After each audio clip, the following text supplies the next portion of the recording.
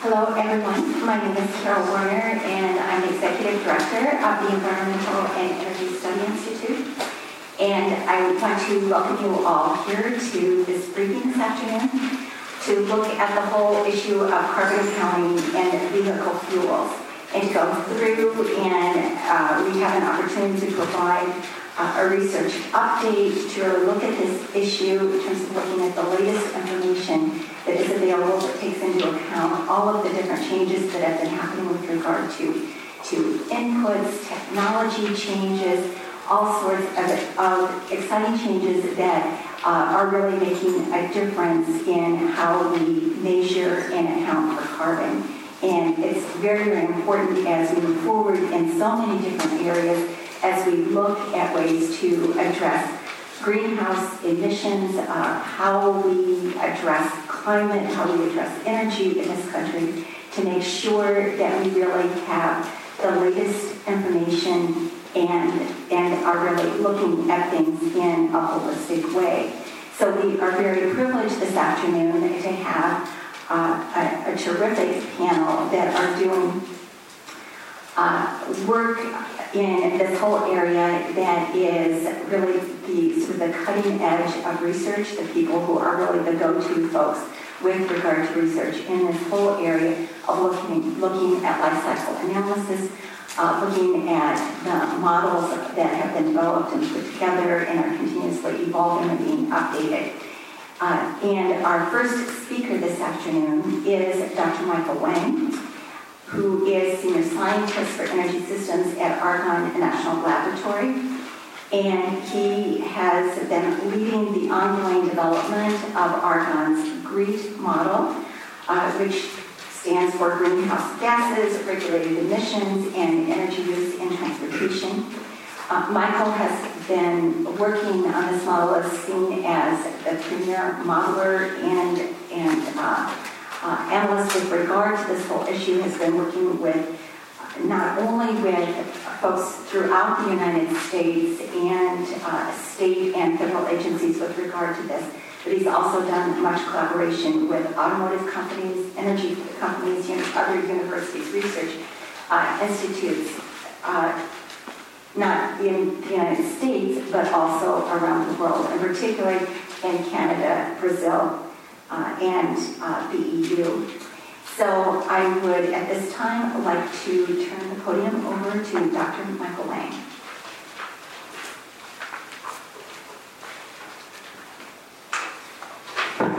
Carol, thank you very much, and thank you, EESI, to organize this briefing. It is a privilege to come here to talk to everybody about our result from the GREET model. And as you can see from this slide, the GREET model is a model of biofuels, and we have petroleum-based fuels, natural gas, electricity for electrical vehicle applications, and hydrogen for fuel cell vehicle applications. So biofuel is one of the many fuel options we include in our evaluation for the Department of Energy and many other agencies. So today, of course, the topic is about biofuels and corn ethanol and cellulosic ethanol. So this is the flowchart to show you the system boundary we include in our life cycle analysis of ethanol. And this is corn fuel ethanol as an example. So as you can see from this slide, we include most, if not all, the activities included in the life cycle of ethanol production. There are three key stages I cover today: farming, ethanol production, and direct and indirect land use change, as you see here. There are two other issues: vehicle usage and the co-product from ethanol plant. These two are important issues as well, but today I'm not going to cover these two issues. So for our farming stage, this chart, ethanol production, this chart shows you the historical trend of ethanol plant energy use from 1970s all the way to 2010. Of course, we all know the U.S. ethanol program started in 1980. So, back then, the oil studies and ethanol plant energy use data, as you can see, the energy use could be as high as over 100,000 BTU per gallon of ethanol produced. But that has been reduced to 30,000 BTU per gallon of ethanol produced. If you look at the recent trend, the downtrend continues. Of course, Dr. Stefan Müller is going to show you the details of the technology advancement, so what's behind the downtrend in ethanol plant. This chart shows you the chemicals used per bushel of ethanol produced over the last 40-some years. So again, we see a downtrend for fertilizer use per bushel of corn harvested. And of course, for people I was farm hard. So this chart shows you the three key areas that cover basically farming, ethanol production, direct and indirect land use change. And these two, the vehicle use and co-product DGS, are not going to touch on. And as I said, this is the chart of ethanol plant energy use in the last 30-some years, and of course the downtrend continues. And Stefan is going to tell us more what's behind the downtrend in the last 10 years. This chart shows you the chemicals used for corn farming. So over the last 40 years, we see downtrend of chemicals used per bushel of corn harvested in the U.S. And there are several key reasons for this downtrend. So those are some of the key factors brought into our life cycle analysis for corn to ethanol. And this chart shows you the greenhouse gas emission sources for corn ethanol pathway. For example, the ethanol plant is still the largest greenhouse gas emission source for corn ethanol, and that's because we still use natural gas as our energy source for steam production ethanol plant.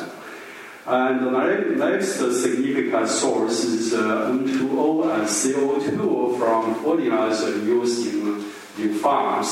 So this together is 14 grams per megajoule. And your wood product, the CO2 emission is from lime in the field. And we'll re-evaluate CO2 from lime in grid. And there's some fact we may overestimate CO2 emissions from lime. And there are some other sources, as you can see from this pie chart. So land use change. We developed our modules called C-Club inside of grid. So C-Club is a module to generate greenhouse gas emissions for land use change specifically. But C-Club takes input from two important models. For land use change, we rely primarily on Purdue's T-type model. That's on general equilibrium model to generate land use change for a given volume of ethanol production. On the other hand, for soil carbon changes, we rely on the Century model developed in Colorado State University with support from USDA and EPA in Colorado State. So these are the two important models we rely on to simulate land use change for biofuel productions. The C-Club, of course, takes into account different teenage practices and different land conversions to generate land use change result. This is a summary of the land use change GHG result for corn ethanol from 2008 up to 2014. So as you can see, over time, there are many organizations put tremendous amount of efforts to address land use change. You see the downtrend from the first study all the way to 2014. But variations still exist. So that question is, what are the causes for this downtrend? And there are several factors to affect land use change GHG emissions. Crop yield in existing cropland versus new land, global yield differences and potentials. So these are important factors rolled into CGE models to generate results. The next group is available land types. So we know cropland, grassland, forest land, wetland, etc. So different lands can roll into cropland to grow corn and other grains. And of course, in the last several years, significant amount of effort made into those models to update the land availability in those models. And there are some important economical parameters in the models. For example, price elasticities, specifically crop yield response to price, food demand response to price. So these are a few important factors to affect CGE model output. Then how to address animal feed in the CGE models. This has been an issue from 2008 all the way to 2012. And now, my opinion is all the models now have a good handling of animal feed in modeling. Of course, soil organic carbon change from land conversions based on statutory models and some other databases, or even IPCC Tier 1, Tier 2 emission sources. Of course, we see variations still exist, even as of now. If you look at California's 2014 results versus some other recent results, we still see a range of 10 to 23 grams per magnitude. But even more so, if we look at the EPA's 2010 result, we see three numbers, and of course EPA used the 2022 result for the final IFS 2 ruling, but EPA generates 2012 and 2017 numbers for, in my opinion, for model configuration. So the question, of course, is why there is a significant reduction from 2012 to 2022 for land use change. At the same time, our biofuel production volume goes up. So that's why I conclude the 2012 and the 2017 numbers are not reliable numbers for policy purpose, but it is for model configuration, of course. This has generated some confusion in the biofuel debate. So to roll all the results into grid, this is the summary of what we see from grid modeling to put all those critical factors in. So as you can see, for ethanol versus gasoline, we see even with land use change input, we see a reduction in 25 to 33% range. And of course, when we move to sugarcane, forest or switchgrass, in these cases, the so-called second generation biofuels, we have significantly increased GHG reductions. And some of us may still wonder the energy balance debate of core ethanol, whether core ethanol has positive energy balance or negative energy balance. Here is our grid simulated result. So we conclude because the advancement in farming an ethanol plant, core ethanol indeed has a positive energy balance. In fact, the energy balance is 10.1 magnitude per liter of ethanol produced. In terms of energy ratios, about 1.6. Of course, other second generation biofuels has a larger energy ratio. So, some new trends for ethanol production. We know in the last several years, ethanol plants started to extract oil and to use the extracted oil for biodiesel production. So we now can feed the biodiesel production from corn oil in GREET 2014. So you're going to see GREET 2014 in 2 weeks.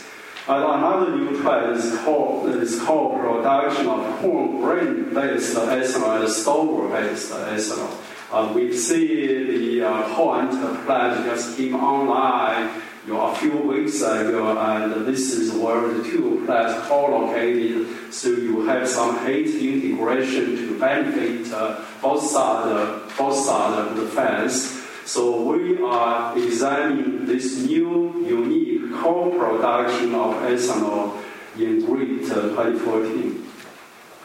So now quickly go through our result for petroleum to gasoline. So this flowchart summarizes, let's focus on the screen. So this flowchart summarizes our system boundary for petroleum to gasoline. Of course, we include all the major activities for gasoline pathway, as you see in this flowchart. And in the last year also, we start to address a few critical issues for petroleum fuel pathways. For example, we spent considerable amount of effort to address petroleum refining to gasoline, diesel, jet fuel, and others, with LP modeling effort to address refinery efficiency and emissions. And we have 2 journal articles published to document our findings. And for oil sand, we update energy use and GHG emissions of recovery activities with Stanford University. And we address the lead disturbance-related GHG emissions with UC Davis. So the results are rolled into GREET 2014. At this point, we are analyzing some other crude types. For example, the North crude production in Balkan play and the North crude production in Eagle Ford play, especially the nature gas flaring in Balkan play. So we anticipate to have results in a few months to roll into GREET. So this is a summary of our petroleum refining modeling results. So this is the product-specific efficiency. So here you see the gasoline efficiency, diesel efficiency, jet fuel efficiency, residual oil, LPG, and coke. And the variation represents the variation of the 43 U.S. refineries we simulated in this effort. So, put this into GREET. Here is the result for gasoline. So, with the update, we see the gasoline carbon footprint is about 95 grams per megajoule. And on the other hand, if we look at closely the oil sand result, so with our collaboration with Stanford University and UC Davis, we addressed the 25 oil sand projects in Alberta. So here are the project distribution in northern Alberta. So we have both mining operations and in situ operations. And here are the results from this effort. So the table above, GREET 2013, is what we have now. The new result is GREET 2014 update, as you see. So we see significant or somewhat increase in oil sand related pathway carbon intensity. For example, for mining operation, we increased from about 32 grams to about 41 to 41%, depending on the type of product. For in situ, we increased from 45 grams to about 43 to 51 grams. So these are the new results you're going to see in GREAT 2014. So just quickly in conclusion, technology improvements in ethanol plant and corn farming have helped reduce corn ethanol GHG emissions. Land use change modeling for corn ethanol has improved in the past 6 years with reduced moderate land use change GHG emissions. But uncertainties and confusions remain, and the debate continues, and we all know the debate continues. So this is where I hope that the community together can address this together, because we know what are the key factors drive the result differences, and the community agencies together can get some of the issues resolved, so we can have some better results and some more transparencies in what are the critical factors to cause this important factor result. And on the other hand, the transition to cellulosic biofuels will result in greater GHG reduction. Thank you for your time.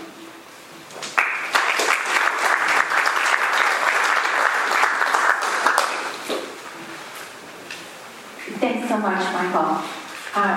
And I think, as you said, there have been a lot of changes. There has been a lot of uncertainty, a lot of confusion, and much discussion. And it is really important to see how we can move forward for a common good, and to really make sure that we're also putting things in their appropriate context.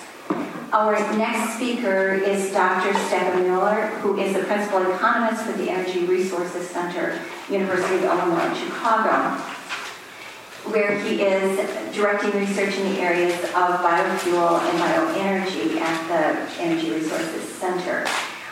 This work really focuses on resource assessments for biofuel, bioenergy production processes, and their life cycle analyses.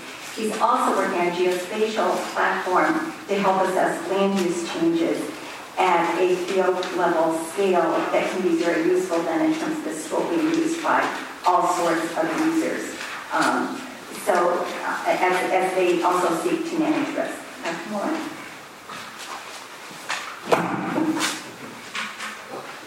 Thank you very much. Give me a second, yeah, I got to pull up the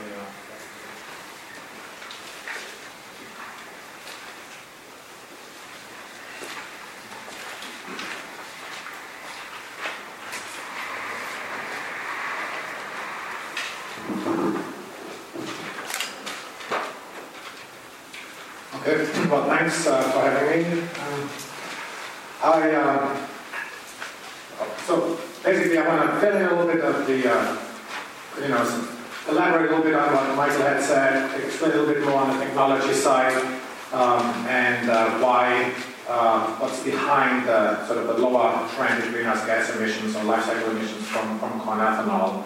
Well, basically, we've seen production technologies, new production technologies going into the corn ethanol process, both at the plant level and during feedstock production. The main drivers for that were the harvest too, right, which clearly for renewable fuels mandated certain energy efficient technologies like combined heat and power technologies. It's also a state of the innovation cycle we are with corn ethanol, right? It's really a relatively young technology compared to petroleum refineries, right? And young technologies have a lot of potential to grow, to adopt new technologies, to improve efficiency improvements, and we've seen that. And thirdly, lately, ethanol plants have been productive, have been profitable, and they have invested that capital into energy efficient technologies and new processing technologies. And lastly, I want to mention that there are technologies out there that can prove and ensure long-term the sustainability of corn ethanol production, and we need to look into those as well. This is a list that's hard to read, and it's hard to read because there are a lot of new technologies going into ethanol plants, right? I mentioned combined heat power technologies, which are really traditional industrial energy technologies, energy efficiency technologies. But there's also new processing technologies like selective grinding technology, protein recovery, more sophisticated animal feed production at the back end, which is a very important point for corn ethanol plant, is the animal feed production. It's a big component, and I'll come back to that later. And then that's on the plant side, just on the ethanol plant side. Then on the feedstock production side, on the corn production side, we've also seen large pushes in technologies in hybrids, GPS technologies, auto steer on tractors, variable rate nutrient applicators, nitrification inhibitors that prevent runoff of fertilizer. So it's been a very vibrant and active field in that space. And what have all these technologies brought? Well, on the land side, we've seen a significant reduction in thermal energy use, meaning natural gas use. Going back just in 2001, we used 36,000 BTUs to produce a gallon of corn ethanol. In 2012, we used 24,000 BTUs per gallon. During the same time, we've seen a 7% yield increase at the plants. Electricity use has also gone down during the same time frame. And one of the technologies that Michael mentioned that we've seen rapid adoption in is corn oil separation, right? The production of a separate fuel product, because most of the corn oil goes into the biodiesel market or the animal feed market from that same feedstock. We've also seen a reduction in water use from about 5 gallons, only a couple of years ago to now about 2.5 gallons per gallon of ethanol produced, 2.7 gallons per gallon of ethanol produced. One point I want to make is we're obviously a huge supporter of the RFS2 and have provided off and on data and review. The new modeling, in my opinion, is needed, or an updated modeling is needed at EPA to reflect these new numbers. Back when RFS2 was modeled, they used the latest numbers, they used good numbers, but it's a very rapidly advancing industry and technology, and we need to update the numbers there. I've just shown you what happened on the plant level, but on the corn feedstock level, right? We have seen, no surprise, record yields this year. We're going to be expecting 170 bushels per acre on average across the U.S., across the 2,500 counties that grow corn. And that is significantly up from the 5-year trend. But even last year was actually very high yields, we had very high yields. And even during the drought year, I want to mention, in 2012, we did not have a crop failure as would have been expected from the prevailing weather pattern. We still grew a very sizable and robust crop back then. And that is true due to the new technologies, right? The new seed technologies, the new seeds, and the new economic practices. A couple of technologies worth mentioning here, especially corn kernel fiber to ethanol. New enzyme manufacturing, new enzyme products really make it possible to turn within 6 or 8, or sometimes potentially 10% of corn kernel fiber, to turn corn kernel fiber into about 6 or 10% of additional ethanol at traditional starch ethanol plants. And that's cellulosic ethanol, right? Eligible for D3 RINs. We've seen Quad County processors adopting that technology. Just started up in July, very successfully. Remember when I told you that corn oil separation was very rapidly adopted within 5 years by almost all plants? There is a potential for that technology to be rapidly adopted as well, because it's ready. And the potential with that is 1 billion gallons of cellulosic ethanol just out of the existing fleet of current starch ethanol plants. Example 2 is corn replacement feed. I want to talk about that just for a little bit because it really speaks to the land requirements for corn ethanol production. What's been happening is that higher corn yields have also increased the amount of plant residue that is left after the harvest. And it's becoming a management issue. So a lot of growers have started to remove it. And many times it goes into bedding or it goes into animal feed. If you treat it with 5% lime to increase digestibility, it can go into an animal feed. What that does is, obviously the removal rate vary by region, right? There's a certain sustainable removal rate. Young grape does not significantly impact soil health, and we have to be very mindful of that, right? And we do not deteriorate soil health.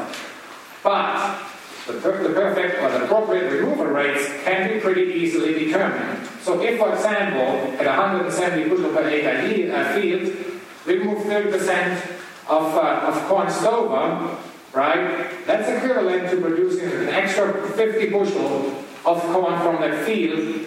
Again, it's like getting a 30% land use credit.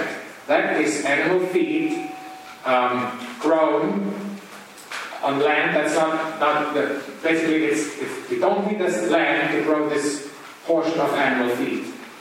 It's a land use credit. The same is true for DDGs, and in my opinion, it's very poorly understood in the press, right? I repeatedly read articles in major publications that say the government diverts nearly 40% of the U.S. corn crop for ethanol. That is true, but it's only the partial truth, right? And it's basically an omission of the other half. And that means that there is about 40%, it's probably closer to 35% of the corn crop is diverted to corn, but if we account properly for the land saved from animal feed production, right, the net acreage is much closer to 25%, and that's under conservative yield assumption, and not under the high yields we've seen this year and last year. In this case, it would be much lower, it would be closer to 19% of corn being diverted to ethanol, counting the land use credit from DDGs. And I want to conclude my presentation with the thought that I said earlier. I think it is important to prove and record the sustainability of the industry. Whether this is through RIN verification, as the EPA has instituted quality assurance programs that verify that a RIN is truly a RIN and prevents fraud. So we all know if we buy a gallon of renewable fuel, it was produced under renewable conditions, and it is what it is. Very important. There are also third-party verifiers out there. There's a tool being developed that allows benchmarking of fields, farms, to see where they rank in their sustainability efforts, and there's certification agencies out there like International Sustainability and Carbon Certification that certified a lot of ethanol going into the EU back when there was still a market before the EU imposed a tariff. But I think sustainability efforts should be supported. With that, I'm done. Thank you.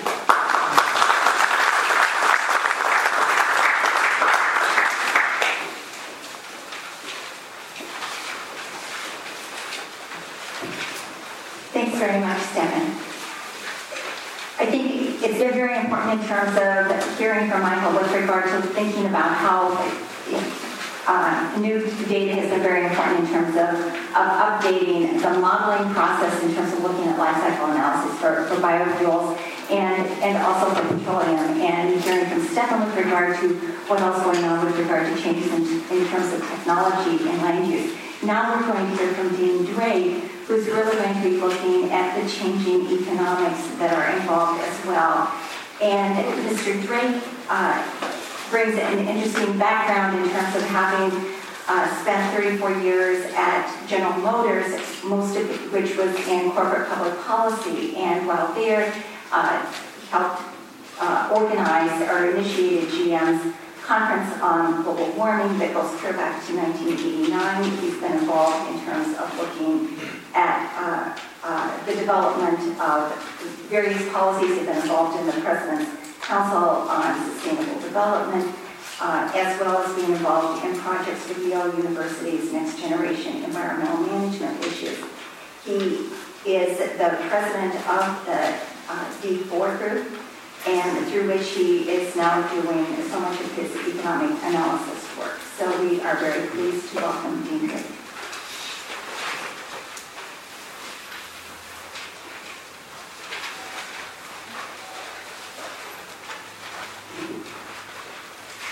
Well, thank you for having me, and as by far the oldest of the presenters, I hope I can get along with this new technology. As was said, I have been around for a while, worked for General Motors for 34 years, retired in 1999, which is far enough back that I've been away from General Motors longer than the statute of limitations on those crimes. In 2007, I organized a consulting company where I incorporated or brought in a lot of my fellow retired people from General Motors that I worked with, and I won't go through their qualifications because I have to get through a lot of slides in 15 minutes. So I'm trusting you can read faster than I can talk. But basically, together, the people in the Before Group plus Tom Darlington of AIR and Gary Herwig, together we have about a century worth or more of experience in the automotive industry. And some of our people have experience in government and academia as well. And what started this whole thing is that we were talking several years ago about what the fuel of the future might be. And that led us to apply for a grant in the state of Minnesota, which graciously granted us some grant money. And we started looking at this issue. And a lot of strange things happened along the way as we were looking at this issue. One of the things, if you're one of these geriatric ninjas like myself, you realize the biggest danger you encounter are things that you absolutely know to be true that have changed. And what we found coming at it from kind of an independent perspective and starting to look at this whole issue of ethanol and corn ethanol in particular, what we found was nothing but assumptions that we had to go back to the drawing board and change. I'd like to start out, first of all, by talking a little bit of the fundamentals if you're going to look at the economic benefits of ethanol. Now, there are several components. The first one, obviously, is how much does ethanol cost per gallon compared to gasoline. If gasoline and ethanol cost the same, we refer to that as volumetric price parity, or VPP. However, since 2011, ethanol has sold for less than gasoline by a substantial amount. So that results in a net benefit for ethanol. The second thing is its octane boosting potential. Octane, for those of you that aren't familiar with it, is basically a fuel's ability to resist pre-ignition. The whole idea of a spark ignition engine is you want the gasoline air mixture to fire when the spark plug tells it to. If the fuel explodes before that, you have a problem. So the measure of how well a fuel resists pre-ignition is called its octane rating. And no fuel is perfect. In the case of gasoline, it inherently has a low octane rating, so it has to be boosted somehow. They used to do that with lead, but found out that was not such a good idea. Ethanol inherently has a very high octane rating, well over 110. And the idea of octane is important because when they took the lead out, they had to reduce the octane rating of gasoline, which meant if you're an old guy like me, you remember when all the engines had to be detuned to run on new unleaded gasoline. And so there's a potential efficiency loss that was incurred there. That now that we're interested in greenhouse gases and mile per gallon, we need to get back. And then finally, there's the energy penalty with ethanol. As you all know, ethanol sells for, or has about 32% less energy than regular gasoline, but only sells for 19% less. So it's important, and I'll be discussing a lot, energy price parity, where $1's worth of ethanol contains the same amount of energy as $1's worth of gasoline. That's kind of the holy grail in ethanol economics, and surprisingly, we're getting there. So, first of all, why does ethanol now cost less than gasoline?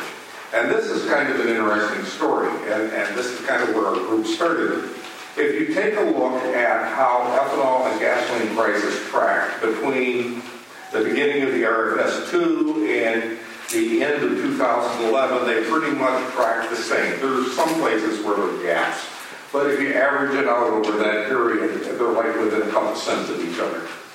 However, beginning in January 2012, ethanol became cheaper than gasoline on a volume basis. And averaged about 52 cents a gallon, and they continue to be different. And being kind of a curious person and into economics, we wondered why that happened. And the one thing that correlated was the expiration of the tax credit for corn ethanol and the lifting of the tariff on imported ethanol at the end of 2011. That seemed to change everything. Well, if you start looking at the economics of corn ethanol producers, you can kind of see what happened. When they started out, it was not really a very profitable business, but over the years, they managed to get the return up, and then the tax credit and tariff protection went away. They had what economists might think of as a near-death experience. As you see, their profits for the next couple of years dropped below the capital cost, and what this chart doesn't show is where it looks like it went down to zero, it actually went negative. And through a lot of innovation, which was alluded to by the earlier speakers, the corn ethanol producers managed to return to profitability, selling their ethanol at an average of 52 cents a gallon less than gasoline. This is one of those interesting times when the invisible hand of the market has a green thumb, because all of the things that they had to do to improve their bottom line happen to be things that also improved their greenhouse gas footprint. So I won't go into this because I think the other speakers were far more knowledgeable in this than I am. But it's interesting to note that the Institute for Transportation Studies, the University of California, Davis, never known to be a real friend of corn ethanol, even notices the same trends. That new processes have been adopted in 80% of the plants. The plants are more energy efficient now.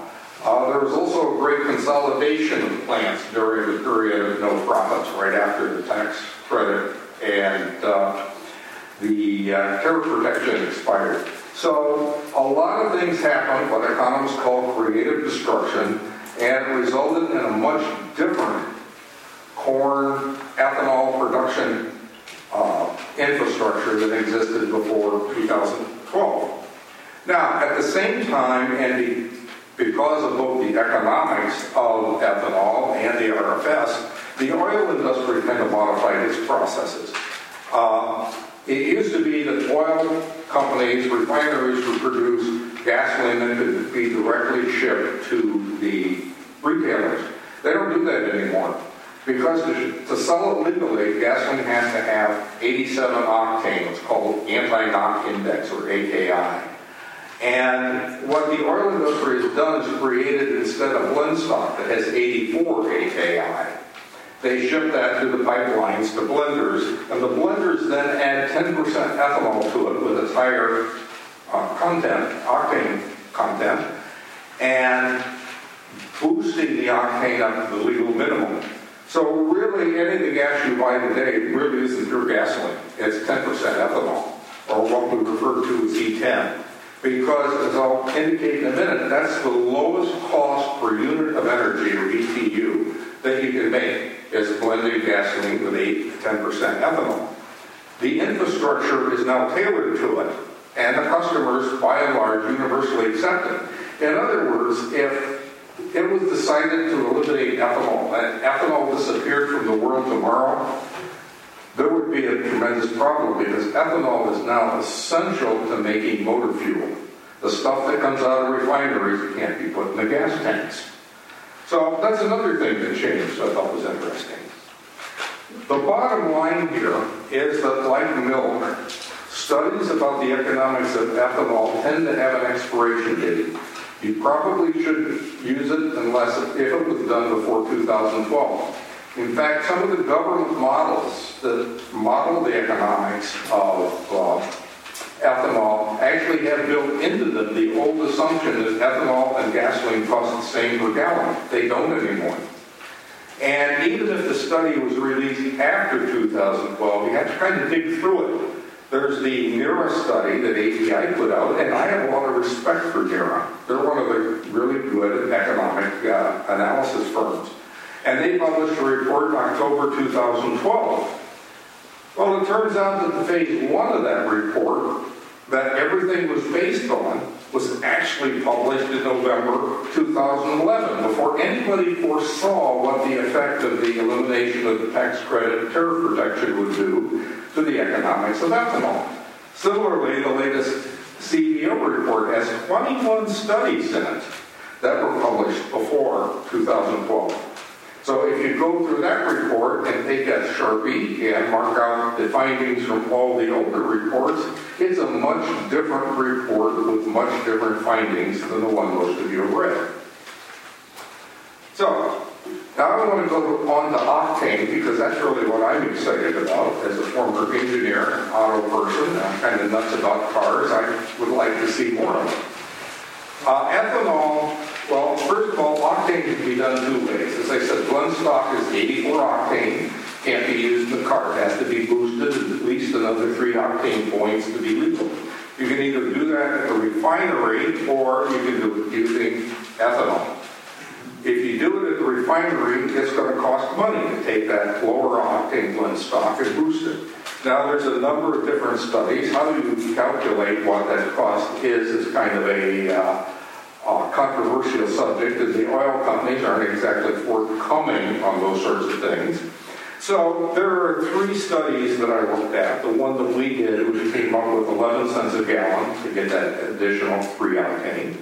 APF Economics calculated using different methodology, 11 to 17 cents. And Hart Energy came up with 14 cents. So I think our 11 cents looks pretty good, all things considered. So that's what it would cost if you didn't have ethanol. Now, if you use ethanol and add that 10%, you can boost the octane by 3 octane points, making the gas legal, and reduce the price at the pump by 5 cents a gallon because ethanol is cheaper.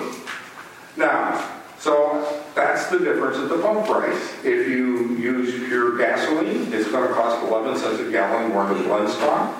If you use ethanol, it's going to cost 5 cents a gallon less than the blend stock. So even after you consider the energy difference that I talked about, right now it looks like gasoline to the consumer is about 6 cents a gallon cheaper because ethanol is used to boost octane rather than trying to do it at the refinery. Now you multiply that over 120 billion gallons and Herbert McKinley-Dirksen said $1 here, $1 there, and pretty soon you have real money. So this octane benefit can even be applied to higher blends of ethanol. Now, the highest blend right now for sale is E85 or 85% ethanol. And it's never been a value proposition for consumers. But some enterprising ethanol producers, now to make fuel ethanol, you have to denature it because after all, if you didn't, people would be more likely to put it in their cocktails than their gas tank. So they denature it by putting in, the oil companies do, by putting in blend stock by 2 to 5%. The ethanol producers, they do it by putting in something called natural gasoline, which is actually a natural gas compound. It's a liquid that has very much similar properties to gasoline, but it only has about 40 to 50 AKI octane.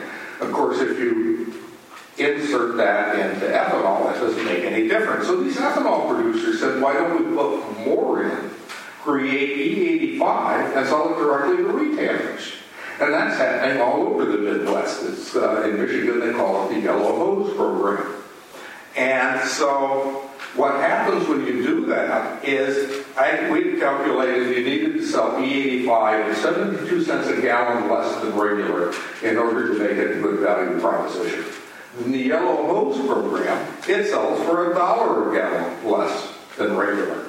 And this is not hypothetical. That picture I have happens to be the ethanol or the E85 pump nearest me. And they've been running ethanol, E85, at about $1 a gallon less for months and months. That's where I fill up my FFV because I'm basically very cheap. Now, it turns out that this is largely the octane effect, plus the advantage of selling directly to retailers.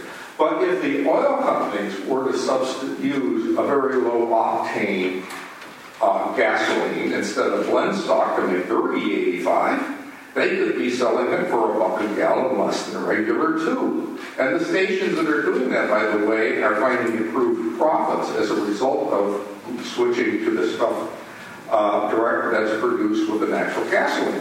So that octane boosting effect, the economic benefits of boosting octane with ethanol go all the way up to E85. But the real question we ask is, what's the sweet spot? What's the best blend? I'll get to that in a minute, but first I want to point out, I mentioned energy price parity earlier. Now, it turns out that depending on who you look at, or what studies you look at, that may happen soon or may happen later. But this is a chart that shows ethanol, price of ethanol as a fraction of the price of gasoline. Now, if you get down there and you see my energy price parity line, the University of Missouri estimates that the price of ethanol versus gasoline will fall and actually be below energy price parity this year. The CBO in their report, and you have to go to a footnote to find this because they don't really come with it, but they looked at futures prices and decided that by 2017, the price of ethanol would be about the same as gasoline on an energy basis. So here's two different groups coming up with basically the same idea. Sooner or later, ethanol is going to be selling cheaper on an energy basis than gasoline. And that, of course, changes everything. Almost anything you put ethanol in will be cost effective. But then we ask ourselves, what's the most cost-effective way to use ethanol? And the most cost-effective way is to maximize its octane boosting potential. Now, there's various names for what you might call this concoction. We like to call it Eco Performance Fuel, or EPF. I hope you get royalties on the name tag, maybe augment my pension. But the industry, auto industry, says that what they want is 98, what's called research octane number, which roughly corresponds to the 93 octane in premium gasoline today. Now, ideally, you'd want this to be made with proven components because the history of boosting octane has not been good. They used, started out with lead, then they used MMT, then they used other compounds. They all got banned for environmental reasons. So it's really nice if you could start out with something that we know what the environmental effects are. So ethanol fills the bill for that. It's already successful in E10. So if you add more to the gasoline, to the blend stock, to bring the octane up to 98 RON, to where premium is, you would create a fuel that would allow the auto manufacturers to increase engine compression ratios and improve efficiency, meaning lower CO2 emissions, better mileage. But also they're finding, and the national labs have been doing a lot of work on this, when they actually run this in the labs, they're finding that it does more. It enhances combustion, and they're not really sure exactly why this combination does that, but there's a lot of excited engineers out there wanting to find out why. At the national labs, they found that you would use this new fuel and optimize the vehicles with higher compression ratio. You would have equal or better fuel economy, about 7 to 10% lower tailpipe CO2 emissions, and what makes us engineers excited, double the engine torque. So now you have a choice of either improving the performance of the vehicle or downsizing the engines to get even better fuel economy and lower CO2 emissions. Now, it's cleaner, as I mentioned, because lower CO2 emissions and also lower toxics, because in order to take gasoline at the refinery and boost its octanes, you got to use a lot of compounds that, while they're not benzene, they are very similar to benzene. So the advantage of ethanol is you avoid that. Also, as I pointed out, it's cheaper per gallon now. The price is going to go down even more. So you can see that if you went from, let's say, 10% now to 30% in EPF, you would be boosting the octane to what the auto industry wants, and you'd be lowering the price. Now, assuming the oil industry would then pass all of that on to the consumers, which is another discussion entirely I don't have time for. The consumer, if you did it today, would start, or in the near future, would see about 20 cents a gallon less than regular gasoline today, and then be getting a gasoline that had the octane premium. And that would increase by 2035 to 40%, or to 40 cents a gallon, a substantial savings at the pump. Now, bottom line is this is a low-cost way to meet our national energy goals. Reduce green oil dependence and also lower greenhouse gas emissions. You've got a number of programs that have been instituted to accomplish this, but most of them cost the consumer money. And just as a quick comparison, if you take a look at an electric car versus eco-performance fuel, on Tesla, it costs about close to $500 for each ton of carbon dioxide that you reduce. Now, okay, wrap up real quick, only one more slide. EPF gets $3 to $9 savings.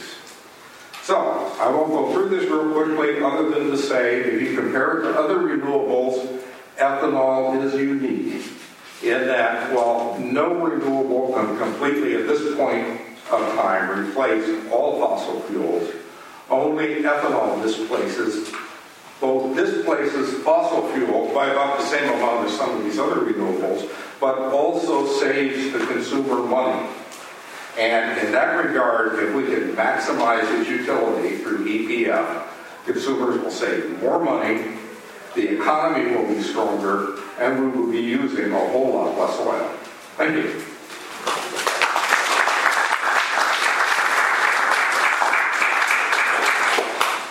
Thanks so much, Dean. Well, that was a really good sort of trip through a whole lot of questions, I think, that have been...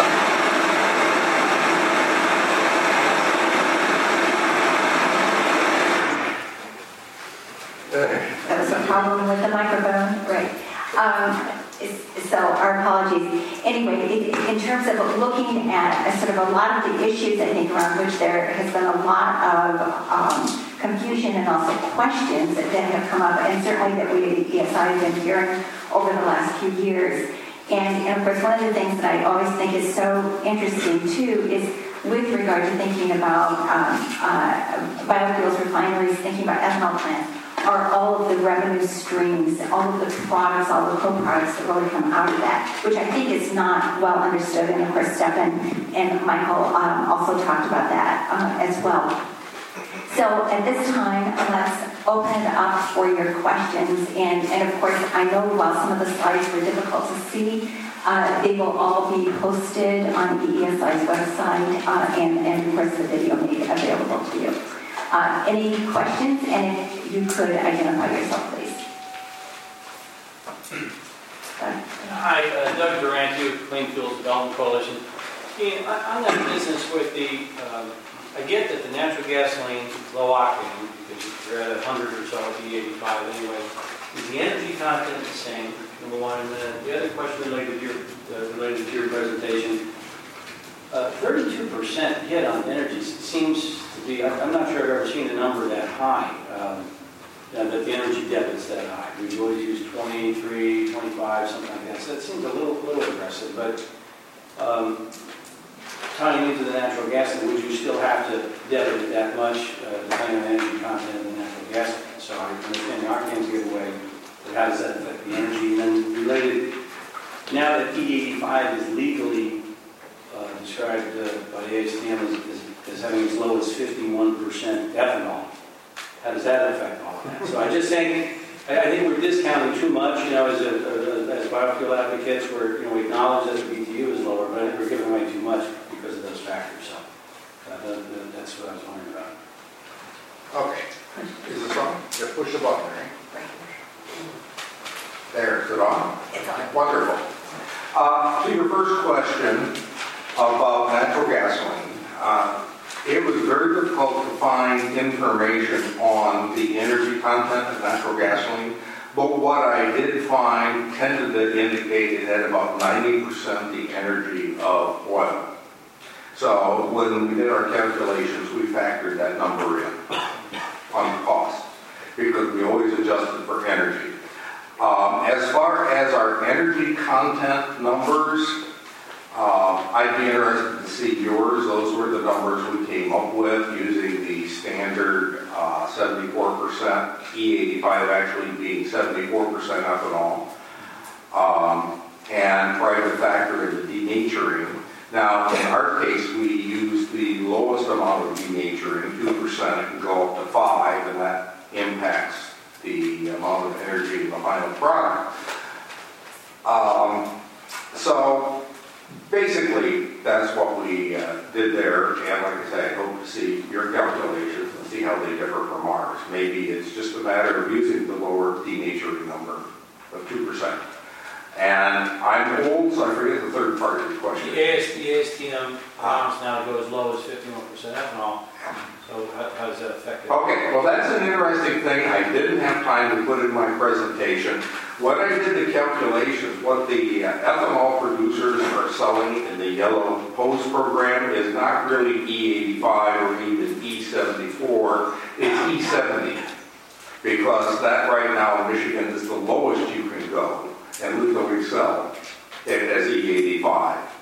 Obviously, if you could turn E85 into an even lower percentage, like as you say, E51, and the oil industry could start using a low octane, low cost blend stock that would be similar to natural gasoline, because there's not a lot of that natural gasoline around, and don't want to drive up the price.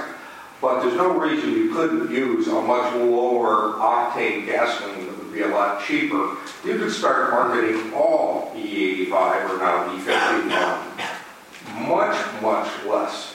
Because already with this E70, you could do it at $1 a gallon less than regular. So you could go lower than that with E51. Thank you. Okay. Stefan or Michael, did you want to comment? I think 32% is reasonable. I think what you mean is pure ethanol versus pure gasoline, and we all know BTU content in ethanol versus gasoline. Of course, now we can use E2 as the benchmark. That's a little bit lower in content versus ethanol versus E100. I have not seen any efficiency gain in E10 or E85, so as long as you not have efficiency gain on the other side, your BTU content difference is the main driver. Okay. Any other, right here? So here's one with the former GMer. Okay, here comes the microphone. My question is on the price of ethanol, and is that driven through, you said the tariffs have expired, is that driven for what's coming through Brazil, and if we actually do higher contents of ethanol in our vehicles outside of the fuel compatibility of the fuel systems, I'll leave that for another discussion. Where do you see the price of ethanol going? Because I'm assuming that arbitrage would close. Well, very interesting you asked that, because that's one of the things that Dr. Wolf is currently working on in a follow-up study for Minnesota on this very concept, is the issue of volumes. And that's very important, because there's going to be some point at which the use of ethanol will expand to the point it starts driving prices up.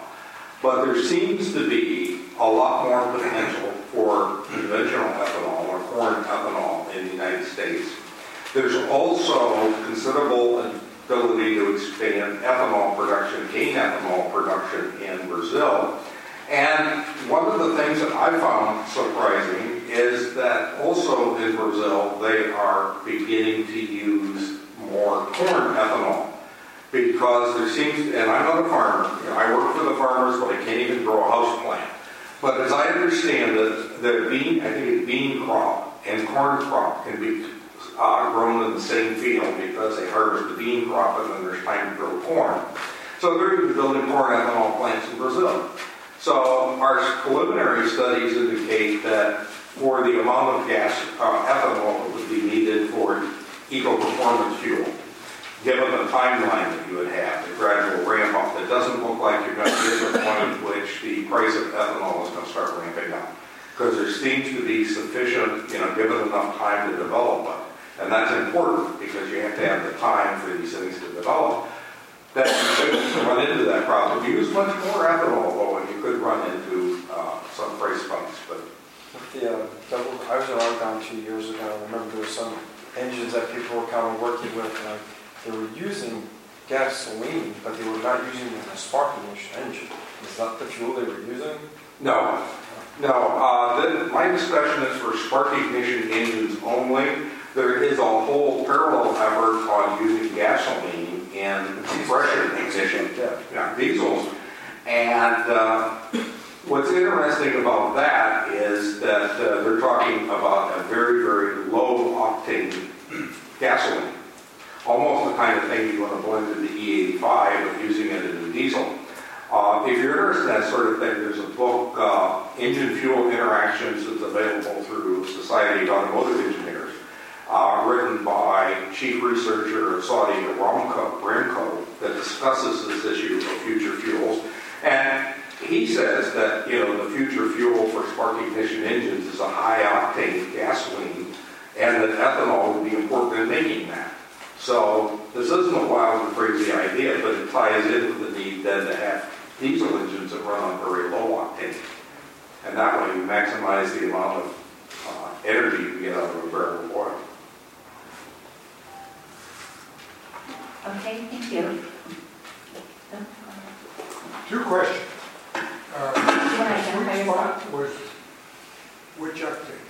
Okay, the sweet spot is, for engineers, is 98 research octane number, which is equivalent to our today's premium that has a 93 anti-knock index.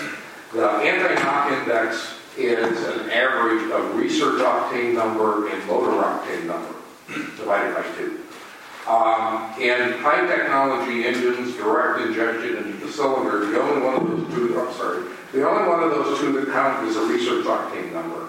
So that's, in the rest of the world, they use that instead of the anti-knock index. So the research octane number is the one to focus on, and that would be 98 RON. And it turns out that, yes, it's kind of one of these curves that goes like this. And so at 98 RON, there really isn't a lot more to be gained. That gets you up to around 12.5, 13 to 1 compression ratio.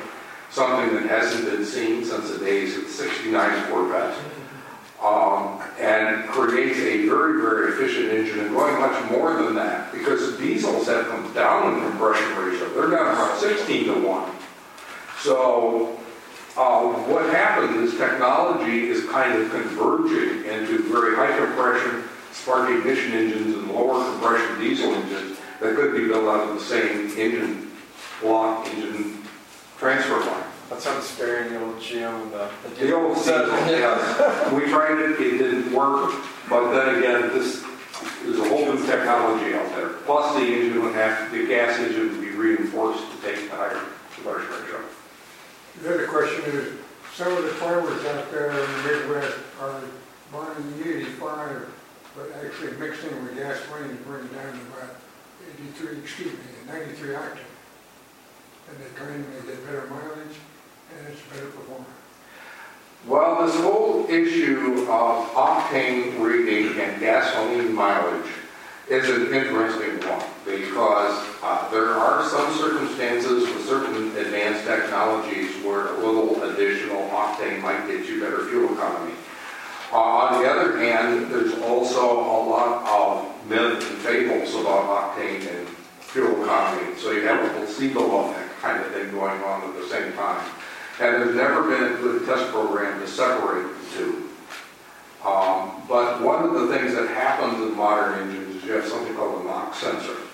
So it actually detunes the engine if it senses it's not getting enough octane.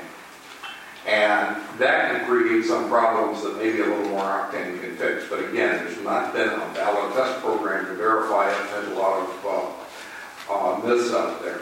So. But it is possible. And in fact, I did see some research on various FFVs that have been optimized to run on high octane, or have been optimized to run on the E85 and still can run on 87 octane. And they show that effect quite prominently, that they get better gas mileage on the higher ethanol blends. The advertisement for my old employer, Buick Regal, was one of them, Buick Regal Turbo. Okay. Any other comments? Because I wanted to ask all of you that since there has been so much discussion on Capitol Hill over the course of the last couple years with regard to the renewable fuel standard, and while you've all sort of talked about it or at least indirectly, given what you know about all of that discussion and the impending EPA decisions with regard to looking at volumes, what would you say are key things that you would really like to make sure that policymakers are really aware of based upon your work, your knowledge, and what you know of the discussion? Who wants to start? Go ahead, Stephen. I can start. I think I said the same thing last December at the Harvest 2 RDO hearing, December 6th, I think it was in DC. And I put it out in my presentation, again, while I think the RFS 2 is a good thing and, encouraging technologies to go into corn ethanol plants, I think we need to update the modeling to reflect the latest science, the latest efficiencies at corn ethanol plants. And this is also true for CARB, California Air Resources Board modeling, which still relies on also somewhat outdated data. So I think, that it's a rapidly improving field, and we need to be pushing that the newest science is being adopted in this modeling exercises.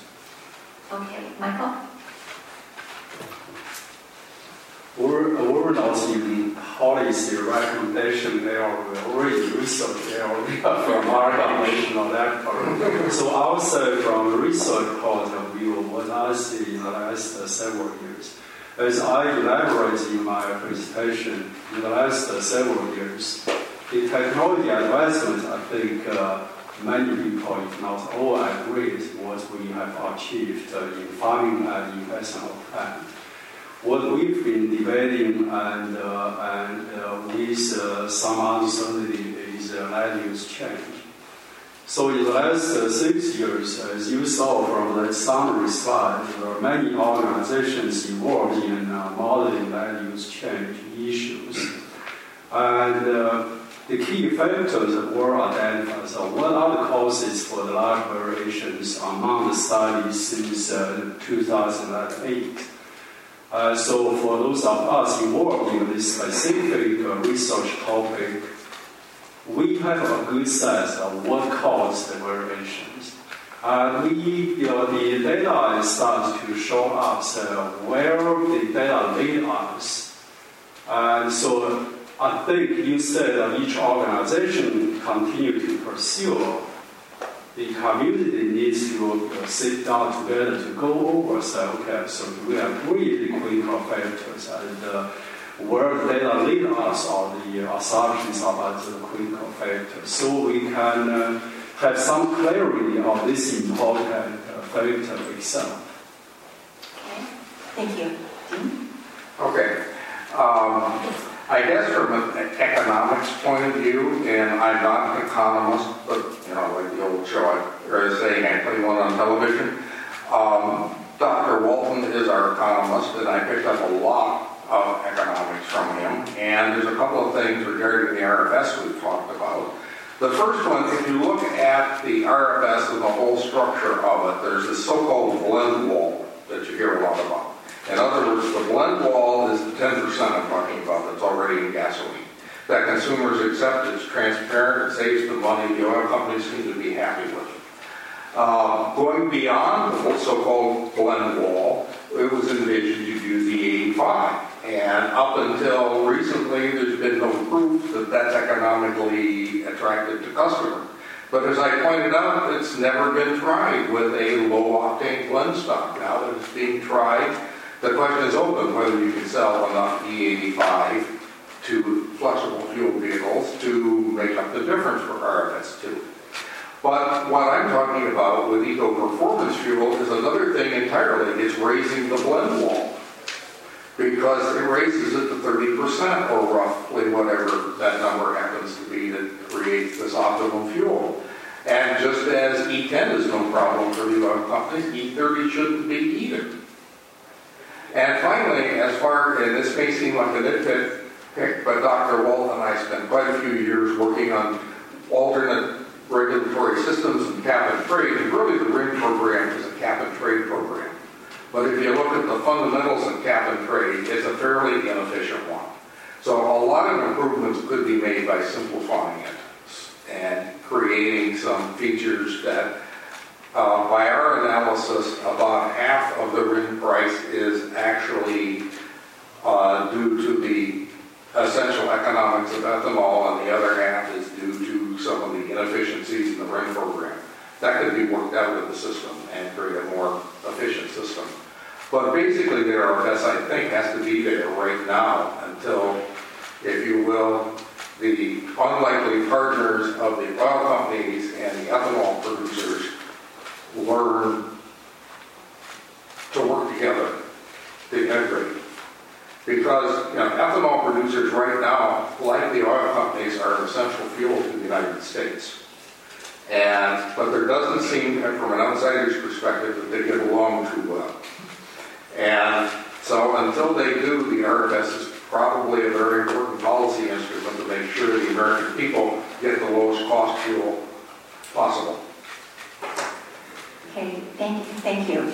And I also wanted to mention that as far as EEFI is concerned, we had thought that it was very important to put together kind of a series of fora to really look at the whole range of issues around biofuels, and wanted to start off by really looking at what is happening with regard to life cycle analysis, to updates in technologies, as we've heard today. And then this will be followed by a briefing on the afternoon of October 6th, Monday, October 6th, in terms of taking a look at cellulosic ethanol. There's been a lot of discussion about that, about what's really going on with regard to the technologies, and they are an important piece of the renewable fuel standard. Again, there have been lots of questions raised about, is anything happening? Is this going to become commercial? Well, at that briefing, we're going to have 4 companies that are dealing with commercial production of cellulosic biofuels and looking at different kinds of feedstocks. And then we hope to take a look at aviation biofuels. There's so much exciting work that's going on in that whole area as well. So if you've got other questions for our speakers or for us, we would welcome them. And as Michael said, it's really, really important that people come together to really look at issues to make sure that we really are discussing and problem solving, so that we really look at things in a holistic way and can really move issues dealing with energy, environment, greenhouse gases to help solve and move all of these issues forward in a positive way. So I want to say thank you to our speakers. I thought